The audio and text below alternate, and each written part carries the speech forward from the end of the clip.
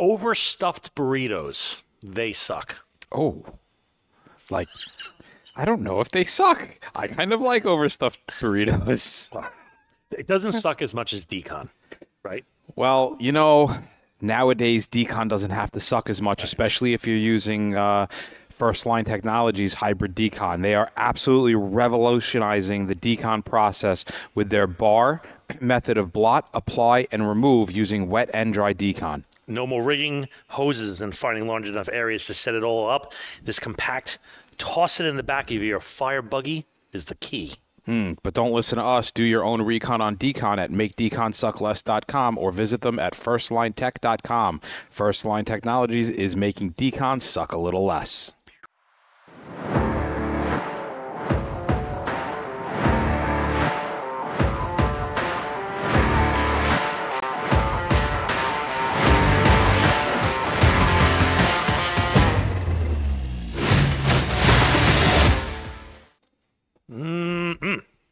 Back. Shenane. What's going on, everybody? Episode 403, second part of the tips for a good training facility. I'm here with Mike. Hi, Mike. Hi, Bob. How are you? I'm doing delightful. I'm still warm. That's good. That's good. So we were talking about questions that we need to be asking ourselves when we are setting up a good classroom, right? What are our needs? We talked about the classroom version, and we can talk a little bit about our hands-on. And one of the questions that we want to ask ourselves when we're trying to create what it is that we want out of a facility is: are our needs static or do they fluctuate? And what I mean by this is the training facility going to be used to teach the exact same thing over and over again, or will it be a host for a variety of different classrooms and activities? This question really allows us to dive into the layout of the facility, from the logistics of the equipment to the hands-on activities, and even something as simple as: where am I getting water? Where am I getting electric? Am I using compressed air? Where am I getting it from? So if you're just starting to build your facility, or you're in the process of reorganizing it, you really need to understand what your needs are and how those needs might change as you start to mature and grow in your facility, because you don't want your initial layout to be permanent. You may have to scrap the whole thing and start over again. So it really is best to set up your facility to make it as, how would you say, like fluid, changeable, non-permanent as possible. It takes a lot of time and effort to set up, let's say, a lab setting, right? I've seen labs that are good, right? And they get tired very quickly because the whole lab setting thing evolves very quickly. Like, homemade explosives. Like the one we were using at home was one that they were still talking about, like the Nokia 5310 phone. Wait, which is like the one in your basement or the one at the... Cut that. Okay. No, the one, the Nokia, remember the non-flip phone? Yes, that, yeah. You could frame a house with the thing. It was so tough. They're way past that. They're using Bluetooth technology, and do you build a scenario or a set? How often do you think you have to update it? Is it periodically, or do you think you need to kind of do a little bit more and stay on top? Because again, with more updates needs more people and more manpower pouring into that. Right. Another great example is the fact that we have binary chemicals as a legitimate threat in our arsenal. And I think that once everybody, at least where we were, has, created those initial bio-explosive labs, nobody added on to it. Nobody went, oh, here's what you need to see in case they're trying to create a binary weapon. All right. I think your mileage will vary. Your what? Your mileage may vary on those things because, props are great, but props have to be constantly updated. Yes. Especially for example, we're at First Line Technologies, and they got a great, what do you call it? The Winnebago? The Winnebago, that's right. And it's great. But does it have to be updated every once in a while? Yeah. I mean, you're going to have to, put a couple of, I'm not saying even dollars, but freshening up the bottles. Sometimes the bottles, the P-Touch label kind of falls off. Well, and you have to stay on top of what it is that the current threat is, right? If you go back there and they have a setup that would be the method of doing meth or making meth 10 or 15 years ago, Right. and doesn't incorporate the new methods, then as great as the props are and as great as everything is, your training is outdated, and that is going to come off to the students to be like, well, wait a second, this hasn't been used in 10 years. Why are we practicing on stuff that is ancient technology? Not here, obviously. No. I'm not saying that at all. But what we are saying is that you also have to keep an eye on like local or even state or even federal regulations of what is required for training in just that locale or for that type. So for many of the hazmat trainings out there, there are lesson plans and required tasks that are set forth by either NFPA or your city, state, federal, whatever the hell it might be. So I'll give you two examples, and probably extreme examples. Is like New York State doesn't really have anything to say about what is required at a training facility for hazardous materials. However, California is so over the top with the requirements for not only the location, but the methodology of delivering that stuff, that it's down to like the number and the type and the piece of equipment to be considered to be acceptable as a training facility. They seriously have a laundry list of things that if you show up to a parking lot and don't have all of it, and you come down and they'll come down and audit you, if you don't have all of it, you're going to get dinged. And you get dinged enough and they'll decertify you as a training facility. So what we're saying is, you can have a Clan Lab thing, but if it doesn't check off all the boxes that you need for whatever venue you're doing, then be a little bit more careful about picking that method. Be a little more selective. Yeah. Now, let's dive into a little bit the concepts between portable and stationary type of training facilities. Mm-hmm. If you're in a stationary training facility, more than likely, you're not alone in your training world, right? There aren't a lot of stationary hazmat training facilities out there. So you have to kind of set your stuff up and at the same time play nicely in the sandbox. It's... I wouldn't say it's a stretch at all to say that hazmat is the redheaded stepchild of the fire service, and as little percentage that hazmat takes up in our job description, it can take a disproportionately huge footprint in any training facility. So the ability to play nicely in that sandbox is probably one of the largest challenges for a stationary facility, because they have to compete with fire training, tactical training, EMS training, special operations training. All are going to require space. You know what's funny is, and I know I've said this before, but like everybody has their own take on that training. For example, decon. Mm-hmm. PD, military, fire, EMS all have different thought patterns when they go through decon, right? So like maybe switching just as simple as the roles for a stationary thing could be like, all right, now pretend you're a cop. And address things like put on the cop mentality. It's a very different day for you, right? Or vice versa. Like, okay, now you're not doing Force Pro, and now you're doing, like actually running the decon line, or actually going down to mitigate, or whatever. Stepping out of your role in a static thing, in a stationary position, could expand the amount. Yeah. Of flexibility. And we have to, just kind of popped into my head, you have to, if you have a stationary facility, you have to figure out in your training what part of that facility is going to hinder your training. And here's a perfect example, right? We teach when we were both with the city, we taught in a very large and good training facility. And it had a tremendous amount of logistical help, a lot of people there for helping. So we would do decon training, and there was more than enough people or donning and doffing PPE. There was more than enough people that were not actual students, but they were logistic guys, and they would help them get dressed, and they would help put their boots on, and they would help put their things on. And then when people went out into the real world to do that, they didn't have 30 logistics guys standing over them, helping put their mask on, helping take it off. They had to do everything themselves. So because of because the facility was so well staffed, we actually hindered the training of specific events. So you have to take that into account. There was more minions than students. There were, and that reflected.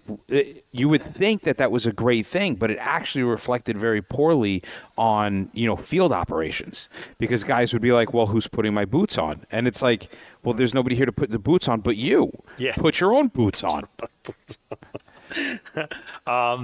Which brings us to this, the ever-expanding training facility. And it's not, I'm not saying this is in although it could be a geographic expansion, but usually what happens is, with turnover of schools or different admins and chiefs come and go and promotions and retirements and that kind of stuff, they tend to want the new shiny. Oh, I want this, I want that. And then it evolves, and then that guy gets promoted and retired or whatever, and now the next guy wants the next new shiny thing. And we abandon perfectly good running props or whatever in search of the new shiny. Right. And you leave like a wasteland of deteriorating props that could have had a lot longer life if proper care was made. Yeah, that we actually see that a lot in a lot of different training facilities, where it's like, oh yeah, well, we used to have this, but we just kind of like let it go because nobody was using it, and it's like, man, that sucks. Either get rid of it and clear the space out, or continue using it. Continue to use what may seem like, oh, we've been doing the same training prop forever. Well, it doesn't have to be new to be good to get something out of it. You're refreshing information, and if this works, then keep it in your system. Right. Now, when we go away from portable training, when we go away from stationary training, we start looking at portable training, right? This is... Well, I mean, before that, speaking of training. Oh, we could speak of training all day long. We can talk about training. Yeah, if you really want to talk about training, you really want to unlock your team's potential, you should be reaching out to us for some training. Great idea. And, there's a couple of different reasons why you should be looking to us as your training partners. Expertise. Stop sentence right there. Period. Yeah. We have... Yeah, okay, you told me to stop the sentence. I'll stop. We can take a look at your team's structure, their abilities, and what their challenges are, and we can tailor a training program specifically for your needs. Right, and we have the cutting-edge technology and the tools. We stay up to date on everything because we have to if we want to stay in front of you on the microphone. I make myself laugh all the times. We are engaging, funny, and interactive. You make yourself laugh, and that's fun. That's all that matters. That's good. But we have this lifelong learning mindset. We adapt, innovate, and thrive in an ever-changing world. So don't let your potential go untapped. Choose us as your training partner and embark on a personal and professional growth journey. Come to the hazmatguys.com/hire us and get yourself on your journey for experience and transformation and goodness and love.